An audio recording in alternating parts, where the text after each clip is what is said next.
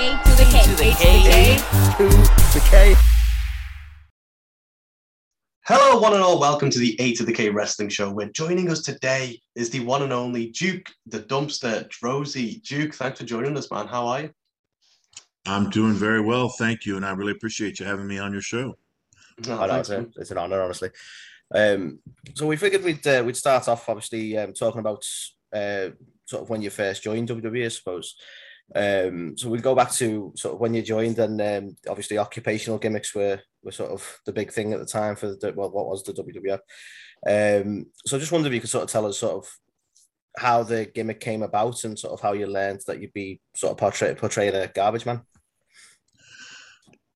I actually came up with the gimmick when I was Right. wrestling down in Florida because I knew I had to have something like that to spark Vince McMahon's interest when I decided to try and make a move and see Yeah. if I could get up in the World Wrestling Federation. So I was wrestling down in Florida as the garbage man. Well, I had this name, Rocco Gibraltar, and I wanted to have a cool gimmick with it that I knew Vince would like. And I was just brainstorming one day, and I came up with the Garbage Man Rocco Gibraltar. And that's what I was wrestling as down in Florida for about a year and a half, 2 years before I took a shot at going to the WWF. You know, I was just taping every match I did and trying to put together as much footage as I could to create like a promotional tape and package. And that's how it started. Amazing. Oh, wow. I mean, yeah, fascinating. Like, obviously, you think, with a lot of people who join WWE at that time, it's kind of like, well, oh, what gimmick am I, am I going to be given, that kind of thing. So it's fascinating that you were ahead of the curve to think, well, what kind of gimmick can I come up with that would get me in there, which is a unique way to look at it. There was a wild rumor, I don't know whether this is true, that obviously you were ranked number 500 on the PWI list, and I think there was something said around Vince McMahon one day going, he flipped to the back of the thing and was like, I can make anybody a star. Who's this guy? I'm going to hire him, and I'm going to make him a star. Is there any truth to that? Did any of that happen? Or obviously, based on what you said, like, was sending tapes in, was that not the case? Not a single bit of truth to that, actually. It's funny because like I said, I was wrestling down in Florida, and there was a guy down there that was a wrestler. He wrestled by the name of Bobby Rogers, and he had claimed that he was the grandson or something of Buddy Rogers, but he wasn't. But anyway, he knew a lot. He had a lot of inside information about the business, and I guess apparently he knew Bill Apter, and they were looking for a funny gimmick to put at number 500 on that year, 1993, for the PWI 500. So I guess he spoke to Bill Apter and those guys, and came to me and said, "Would you be interested in doing it?" And I was like, "Oh yeah, of course. Yeah, I'll do it." And this is before anything with WWF, but it was just coincidental that shortly after I had agreed to do this, and they did that magazine, they put me at 500. But they just put me in there as the garbage man, first of all. But then, shortly thereafter, I walked up to Vince McMahon at a NATP convention and pitched him with my tape and my promo package to get my job.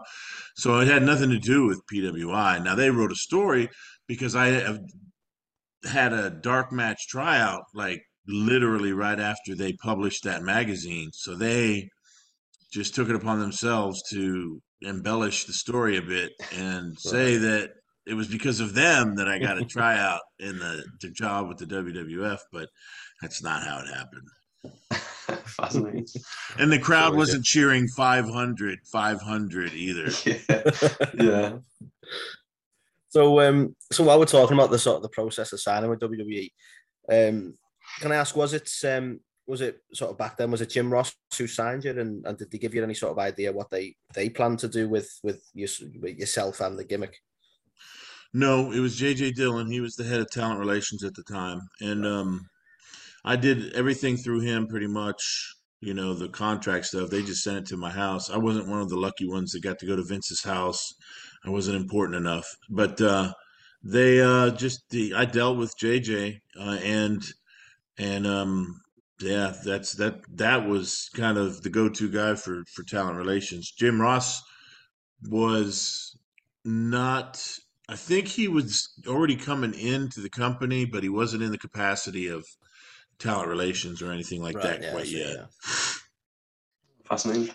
Obviously, you know, when I was growing up watching the business, I was a big fan of like Mr. Perfect, and I remember when he joined, there was all these kind of vignettes and stuff of him doing all these kind of crazy things, like athletic things and stuff. And obviously, when you first joined, there was those vignettes of you like throwing a trash can, bouncing it off the wall, and like and into a dumpster and things like that. Whose idea was it to kind of come up with those, and you know, what were your thoughts on those? Shane McMahon, he produced Really? them. When I flew up to do my vignettes, he picked me up and I rode around with him all day. He was working at the studio then. He At that point, I think Shane was working at all the different aspects of the company one by one, you know, just kind of to learn every part of the business. Mm. And yeah, it was him. Me and him sat down at a table. He gave me the name. He said, "Your name's going to be Duke the Dumpster DROESE, we think." And he said we started throwing ideas back and forth about vignettes and verbiage and stuff like that. And between me and him, we probably came up with, I don't know, man, 5 or 6 vignettes just that day. And we did more after that even. But yeah, a lot of that stuff was his idea. He was the one that came up with the idea for the play on the commercial with Michael Jordan and Larry Bird, where it bounced off this and flew over the, yeah. But I threw that garbage can over that warehouse.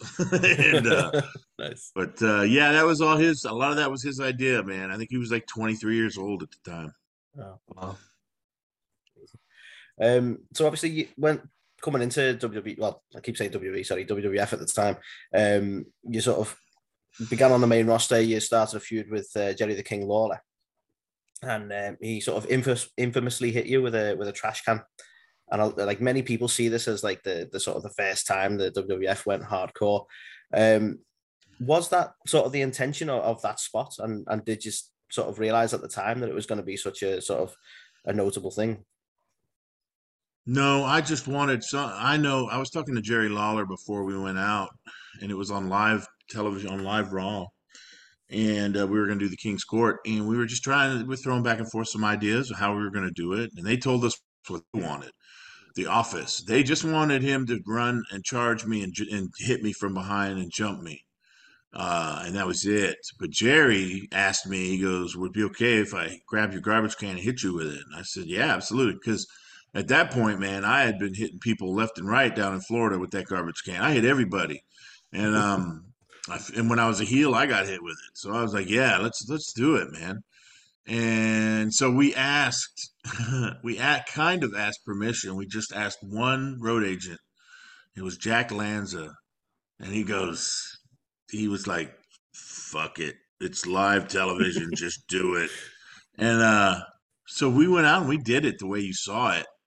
And when we got back in the back, they freaked out. They were like, What did you do that for? How come you did it?" They were they were Yeah. upset because their product was supposed to be geared towards kids and just being family entertainment, the original PG era, of course. So we kind of got in trouble for that. And I think that hindered me a bit, you know, coming out of the gates like that, doing something really without asking permission so Mm. much. And yeah, we got a lot of heat for that. And then he had to apologize on TV the next week, and it was really stupid. And that just really killed the whole angle. And we ended up not even getting a pay-per-view match out of it. We just ended on Monday Night Raw with Doink and Dink getting involved, and that was the end of it.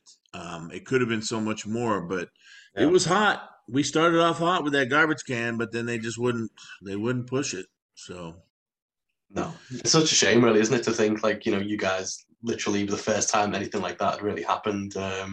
You know, and yeah, it's a shame you couldn't build off the back of that. And you know, as they realized later, that probably would have been a good idea to do. But yeah, because then months out, you know, when I eventually left in 1996, it was like probably just not even a year later, they were doing a dumpster match with the New Age Outlaws and Mick mhm, Foley and Terry Funk. So, you yeah, know, it's all about timing in the wrestling business. You know, Yeah. I had some bad timing at different times. yeah, crazy man. Obviously, you know, we talked about Jerry. One of your other notable feuds was, of course, with Triple H. My Um, only what, other notable, my only other feud. Yes. Yes, but obviously around that time, what was it like working with Triple H with all the kind of politics in the clique and stuff like that? I understood the politics of it. I understood what the clique was and the power that they had. So I knew I wasn't going to beat him on any major pay-per-view or anything. I mean, we wrestled on the road together for a long time, and we went back and forth, about 50-50, winning and losing against each other. But he was good to work with, though. I mean, Paul was always willing to do anything, try anything, come up with new ideas, and he earned his paycheck when he worked with me because I threw him all over the place, and he took it, and he never complained. So I gotta give that to him. I mean, well, speaking of Paul being willing to do anything, he's also obviously responsible for shaving your head, Yeah. which led to a match at In Your House, which Triple H ultimately won. So can I ask sort of whose idea whose idea that it was to shave your head? And sort of, it always felt like there should have been like a revenge element to that, which we never got. And if we can sort of elaborate on that as well. Yeah, well, the way it all went down is the reason I got that angle was because my contract was up. My original 2-year contract was up, and I was about ready to quit because they weren't doing anything with me. They were just killing me as Duke the Dumpster. And we sat down. I had a meeting with Vince, and Jim Ross was there, and Bruce Pritchard, and we just talked about it. And they told me they were going to give me this angle with Triple H. And I said, look, I know I'm not going to beat him, but I want some kind of revenge at the end when all is said and done. Of course, Vince, he agreed to that. But more importantly, the gist of the conversation in that room was I wanted to change, I wanted to turn heel. And I wanted to kind of I wanted to get rid of the dumpster gimmick and just become Duke DROESE. And without missing a beat, it was Jim Ross who said, well, if we're going to do that, let's change your appearance and we could cut your hair as part of this angle. And I remember I sat back and I looked at everybody in that room, and that's when I said, look, I'm willing to do this. I don't have a problem doing it, but I just got to get revenge in the end. I know I'm not going to pin him, and I know I ain't going to cut his hair off, but there has to be some big payback, and there's got to be a creative way for me to turn heel. And they're like, well, Vince, oh, yeah, of course, pal. Sure, yeah, of course. And then as soon as we finished our angle, I just kind of went right back to, getting my ass kicked by all the new heels, except now I just had short hair. So that was the beginning of the end. But that's where it came from. It was Jim Ross, his idea to put it on TV as part of the angle. Yeah, it's crazy that you didn't manage to actually pay that off and move on from it. It's such a wasted opportunity, really, off the back of that storyline. There was a lot of wasted opportunities in those days. I mean, not just with me, but I saw them with other people too. It just depended where you were in the pecking order and, who had Vince's ear, and, that's just kind of how it went. But yeah. There's also something to be said for getting yourself over. I mean, which I didn't understand it back then, but there's always ways to get yourself over. I mean, look what Rocky Maivia did. He got himself over and became The Rock. So everybody has the potential to do that. And looking back on it in hindsight, I should have done that. But I just got angry and took my ball and went home, even though my ball wasn't as substantial as like Stone Cold Steve Austin's when he went home. Nobody really cared when I went home. But that's how it went down, and that's how the business works. And you got to be able to handle rejection. And a lot of people can't handle rejection, and they get angry and they go home. So that's how it happened. Yeah, no, it's such a shame, obviously, that we didn't get that payoff. But yeah, as you say, is what it is. But obviously, flash forward now, 25 years later, and Triple H is effectively running the business. Did you ever get that vibe at the time? Obviously, he was part of the clique and this kind of thing. Did you ever see that? I guess what I'm trying to say is, was he as passionate about like the business and trying to maybe position himself that way as early as back when he was working with yourself? Yeah, he was always passionate about the business. Honestly, the whole clique was really passionate about the business. I mean, they would sit around and talk wrestling all the time. The main difference, though, was a lot of those other guys did drugs and drank a lot of alcohol in a lot of their free time, whereas Triple H didn't drink any alcohol. He didn't do any drugs. He was just focused on the business, and he was always that way. And I think that, um, Vince McMahon later noticed that, and I mean, hell, how else would he even have a chance at dating his daughter? I mean, that would have never happened in the wrestling business. But he was so dedicated to the business, and I realize that Vince knew that. So yeah, back in those days, you could even see it, no doubt. Awesome. So obviously we saw Vince McMahon retire early this year, which I mean, a lot of people sort of never expected. They always figured we'd never see him retire. Well, can I ask, sort of, given that sort of monumental change, and obviously a lot of people are talking about Vince as a person, am I okay to ask sort of what your relationship was like with Vince? It was okay. He was a promoter and I was a wrestler. I was wrestling talent on his main roster, and you had to understand what that meant. If you thought you were friends with Vince, you were only friends with Vince as far as he could make money with you.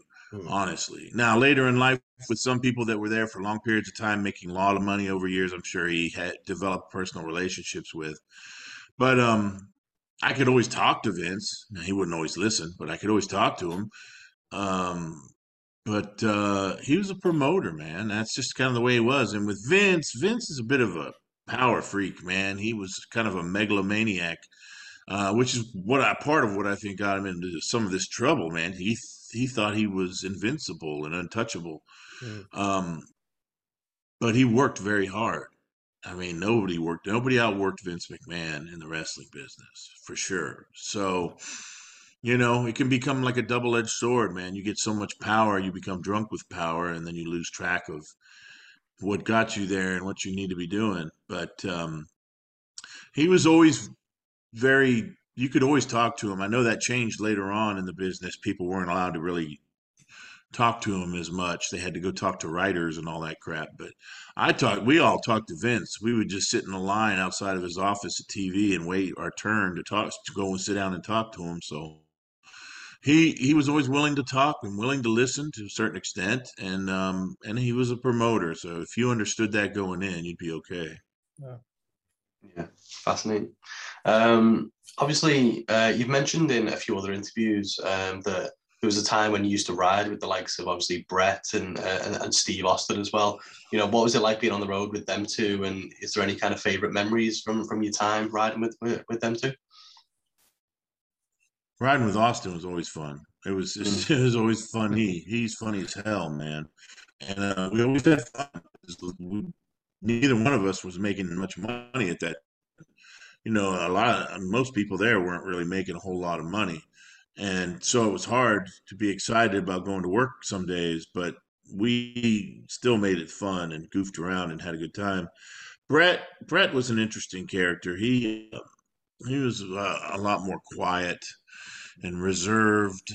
And I always went out of my way to try and make him laugh, goof off in front of him, because if I could make him laugh, I figured it to be a victory. Same with the Undertaker back in those days. If I could make the Undertaker laugh, man, I was on top of the world, because those were people you just couldn't make laugh. They were so serious. As far as being about the business and everything, they tried to present themselves as being so serious, but I would always find ways to goof around. But it was great. It was fun riding with Steve. It was fun riding with Brett. The best thing about riding with Brett is I could always be late because he was the champion and I never got in trouble.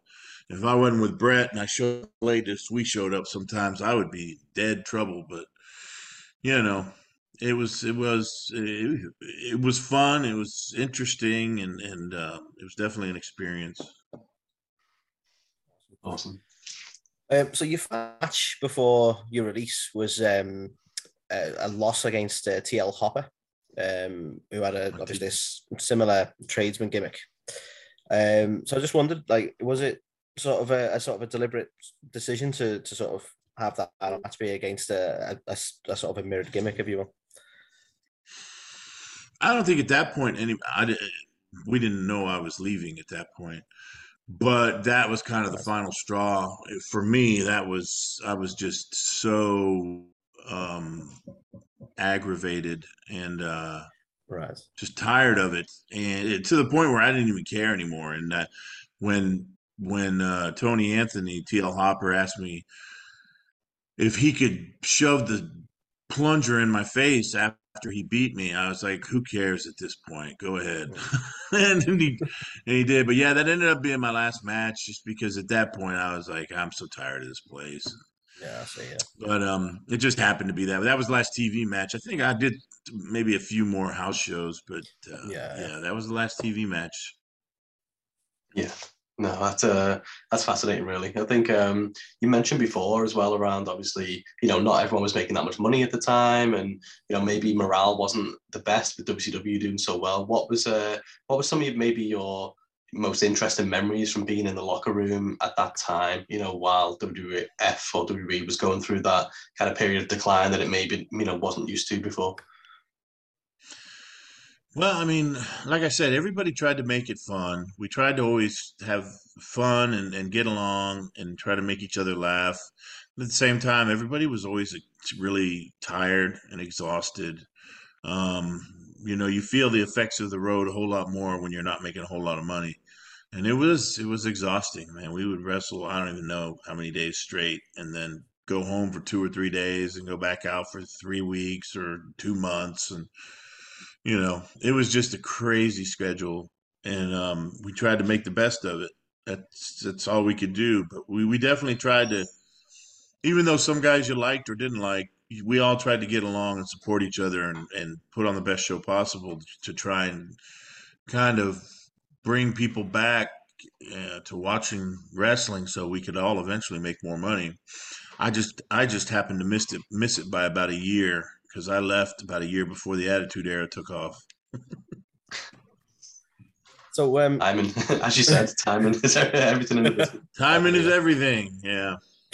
can I ask, is it true that you requested your release in order to go to law school? Is there sort of truth to that sort of career, that sort of career No, change? no, no. I did not request my release to go to law school. I remember there was a period of time where I actually was reading the LSAT uh, study guide to study for the law school entrance exam because I was thinking about going to law school maybe someday. But I made the mistake of sitting there because there's a lot of downtime in the locker room at TVs, and I just made the mistake of pulling it out and reading it in the locker room. And somebody asked me a question about it, and I said, "Oh yeah, maybe in a couple of years I'll go to law school or something." Right. They ran back to the office and stooged me off, and Shane McMahon came running up. He goes, "What are you talking about leaving? You're getting." I was like, "I'm not leaving. I've been studying this book. That's all. I'm not going anywhere." I said, "Don't believe everything you hear." But I think that's probably one of the last things that Jim Ross remembered about me. I know he brought it up in an interview, but no, I wasn't. I did not ask for my release to go to law school. Not at all. And I never even asked. Well, I did at one point. What happened it was getting so bad that I would have these meetings with Vince, and he would be standing there talking to me with Jerry Briscoe next to him. And I would tell Vince, go look, if you're not going to use me any better than this, just send me home, which is probably the dumbest thing you could say to Vince McMahon. But, he went with it. He rolled with it. He bared with me. And I think what ended up happening is they finally got sick of me complaining. And he told one day Jerry Briscoe came up at a TV and said, Vince said you can go on home. And at that point, I said, I expect a full release because I just started a new 1 year rollover. And he just kind of started stuttering. He didn't even know what to say. But then I went home and I sat there, and JJ Dillon called me. And I said, look, I don't care about a release. I mean, I'm not going anywhere else. I'm just going to take some time off. I had like 8 months left on my contract. So I just hung around down in Miami for a while and was up to no good. And that was kind of the end. But that's how it happened. It was kind of a two-way thing. I was ready to Yeah. leave, and then they just expedited my decision for me. when they got sick of hearing me complain. Oh, that's yeah, that's really interesting. I didn't really, you kind of hear these stories around, like as we brought up then around, or you wanted to go to law school and stuff. So it's nice to finally have the record kind of straight on that. Is there ever was there never like a time where you thought, obviously in the Attitude Era, or even with like the rise of WCW, like did you ever try and come back to the business at that point to get back into it, or? Yeah, I went back at one point. I called Bruce, and actually Jim Ross called me and said they had an idea for me, but he wouldn't tell me what it was because he needed to ask the other wrestlers involved in the angle or in the gimmick or something. And all he said was, "I need you to get as big as possible." He was like, "I'm not telling you to do steroids," but that's basically what he was telling me. But he said, "Get as big as possible." But the problem with me at that time was I was on drugs, other drugs, drinking alcohol, doing drugs, and I was pretty big and pretty muscular, but I was really in no condition to work on the road or anything. And they made me try out again. They ended up bringing me in and making me try out again, which was, like the ultimate insult. But it didn't work out because I also had a tryout for WCW about a week, somewhere within a week or two of that tryout. So neither one of them called me because I think I pissed them both off by doing both tryouts. It's funny when those tryouts, I set up both tryouts, and I asked two people for advice, Bret Hart and Steve Austin. And Bret Hart said, he said, "I do them both." He goes, "That's the professional thing, do them both." And Steve Austin said, "You better pick or choose who you want to be with and who you like because these are very vindictive people." He said, "You need to choose one and do that one because if you do both, they're going to be pissed off." And I listened to the wrong guy. So I went and did both, and that's exactly what happened. What Austin said, and neither one of them ended up calling. It's so Like I frustrating. said, I Did was you? going off the deep end, man. So I was, Mhm. I was really not. I was unemployable really at the time. Did you ever find out what that gimmick or like what they may have brought you in for, or did you just never find that out? No, no, but it was right around the time of Kane. But I Mm, don't know. That was probably, I think that was the gimmick, the next big gimmick that I saw come out. But it could have been anything. Who knows? yeah. Well, Yeah. We obviously we did see you reappear for WWE at WrestleMania 17 in the what was called the I believe the gimmick battle royal. So how was it sort of seeing everyone again, or the people certainly people you knew again, and sort of how was the sort of environment at that point at that return? It was interesting, man. It was a different place. Everybody was making more money and more famous, Mm, and that changes a lot of people. And yeah. also, though, moreover than that I was, like I said, I was still messed up. I was living down in Miami, all messed up on drugs, and so when I went up there, I had no business. I was in no condition to work, but it was easy because all I had to do was walk around and punch and kick for a few minutes, and then get clotheslined out by Doink the Clown. So it wasn't difficult. But I was embarrassed by my state at that point, and didn't really run around and talk to a lot of people. I kind of kept to myself. I talked to Austin and some of those guys that I had worked with, but just briefly. And then I pretty much just stayed in the locker room and didn't come out very much until it was time to wrestle. So that was kind of, but it was still a great experience. Walking out there, man, in front of that sold out Astrodome was insane. 65,000 people. Oh yeah, I I imagine. never saw a crowd like that. No. So it was great to meet Bobby the Brain Heenan and Gene Okerlund as well.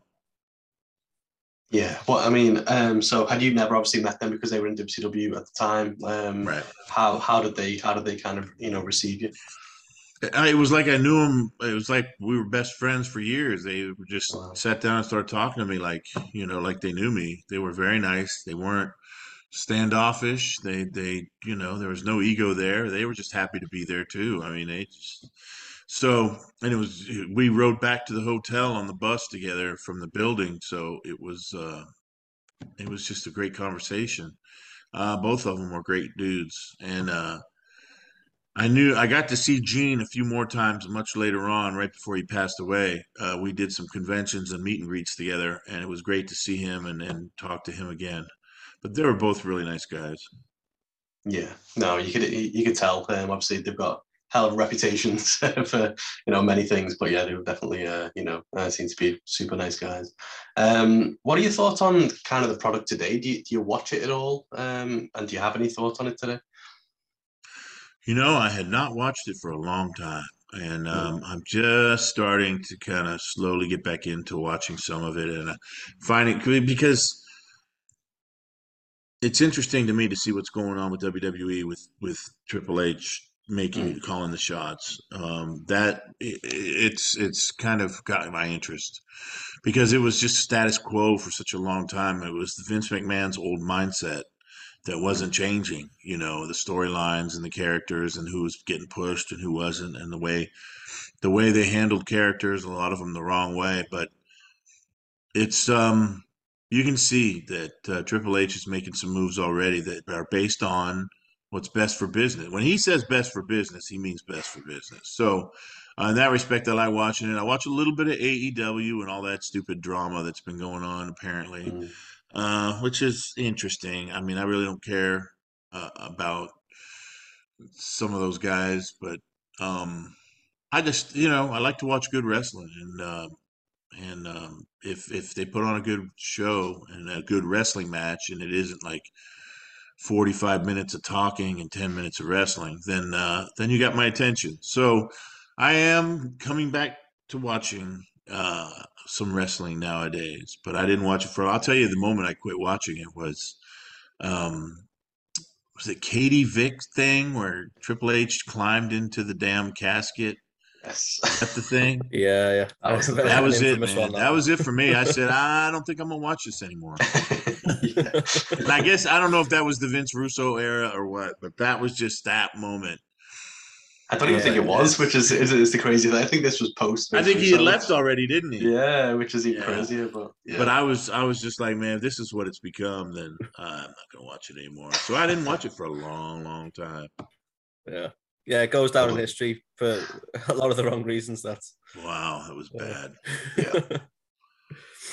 yeah. So one of the after wrestling, one of the things you moved into was working with special needs children, which is obviously an amazing thing. I just wondered sort of if you could sort of tell us how you decided to get into that. Well, interestingly, when I was growing up, I had learning disabilities. I had difficulty learning. I had severe, what they call ADHD. I had severe Yeah. ADHD back in the 70s and 80s.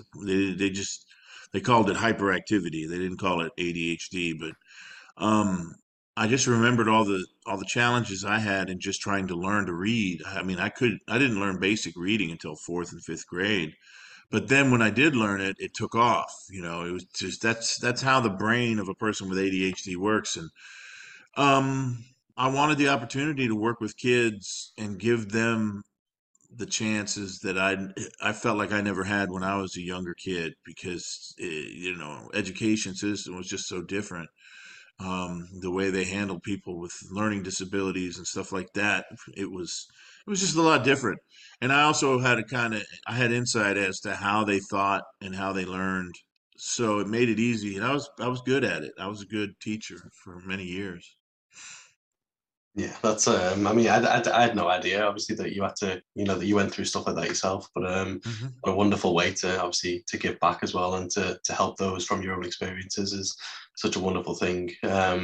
Obviously, we were saddened to learn, obviously, off the back of your staph infection, you also had kind of, was it your foot or like your lower part of your leg, obviously, had to be amputated. How difficult was it coming to that decision to do that, and how are you doing overall today? Well, again, it was during the time I had when it was 2013 when I had it amputated. About 2009, you remember I told you the wrestling. There was years where I had drug problems and stuff, and then I got off drugs and I went and I moved to Tennessee, became a school teacher, and did great for 6 or 7 years. And then I started to get this foot injury, and I made the mistake of starting to take painkillers again, and I had what they call a relapse, Mm, and everything started falling apart. I was barely hanging on to the job and all these things. Well, I ended up eventually getting arrested because I was out there running around with all the wrong people, and buying and selling pills to get what you needed because you're so addicted. But anyway, I ended up having a surgery on that foot and really not following doctor's orders the first surgery because I was more worried about running around and trying to find more pills. So it fell apart and it was full of metal and stuff. And it fell apart. And about almost 2 years later, I kind of hobbled around on it for 2 years, like Marty Jannetty. I don't know if you ever saw his ankle, but mine was a lot like his. It was just turned to the side like that. It was gnarled. But I had a second surgery, and after the second surgery, unbeknownst to me, I got a staph infection deep inside, and that just kind of ruined everything. Now, when the decision was made, I had to go back to the hospital, and they put me on. Yeah, I was in there on antibiotics for like 2 weeks, and he just kind of gave me the options. He told me he could clean it up the best he could and fuse it together, and I wouldn't have any real mobility, but I would still be in pain probably. And or he could take the foot and get me fit with a prosthetic, and after I got used to it, I would be out of pain. When I heard out of pain, at that point, that's all I needed to hear because, like, I was still on drugs too. So I was kind of like, yeah, cut my foot off. Go ahead. you know, it was kind of it was, I won't say it was on a whim, but it was probably, I put a lot less thought into it than I should. And again, when I heard out of pain, because the amount of pain I had been in for years was ridiculous. So that was when I made the decision. And it wasn't as easy as he made it sound. It was difficult, especially in the beginning, man, when you're getting used to that prosthetic for the first time and the muscles in your leg have to atrophy and kind of shrink away. And that whole process is just very painful where you squeeze it into the prosthetic and all these different things. But my leg is doing great now. I've had some other health issues here in the last few years, but they're getting better as well. But um, yeah, I mean, it was a challenge. Probably 2 years ago, I had an episode where I got an infection on the end of that leg, and I had to go back in, and they had to redo it. They had to cut it, more bone off of it, and clean up another infection. But ever since I did that one, it's been perfect. I haven't had any issues, so happy about that. I hope that continues. But Yeah, yeah, it was us too. just yeah, it was a challenge, and a lot of it was self-inflicted, and it's just what we in addiction recovery we call the wreckage of our past. That's part of the wreckage of my past. I just have to come to terms with. I made a lot of stupid choices for many years, and that was one of them, and it cost me a lot. But you know, I'm still here, and I'm glad of that because I could have easily become one of those wrestling statistics, and Mm. I'm happy I did. We kind of chuckle when I say I left about a year before the Attitude Era, but if I really think about it, and I'm being honest, which I have become very honest with myself here recently in the past several years, but if I was still there during the Attitude Era, I might have been one of the dead people because they quit drug testing people then. When Yeah. they stopped drug testing, I would have been the first one to get really bad off because I was one of the biggest partiers there. And I I was at the bar every night, taking pills, doing all that stuff, and the thing about it was when I went home, I didn't have a wife or kids, so I continued to party with my buddies, and everybody else went home, and they had to be a dad and a husband for at least a few days, if not a week, and they would dry out. Where I just went full blast. So you know, it. I've learned a lot of life lessons the hard way. But it's all good, man. I'm still here, and now I have the opportunity now to try and help other people that are going through similar things. So, I work for a drug court program here in Tennessee where I live, and people with drug charges and drug addiction issues, I help them and hopefully break the cycle of them going in and out of jail constantly because of drugs or alcohol charges. So I find myself, I guess, right where I'm supposed to be now, after all has been said and done.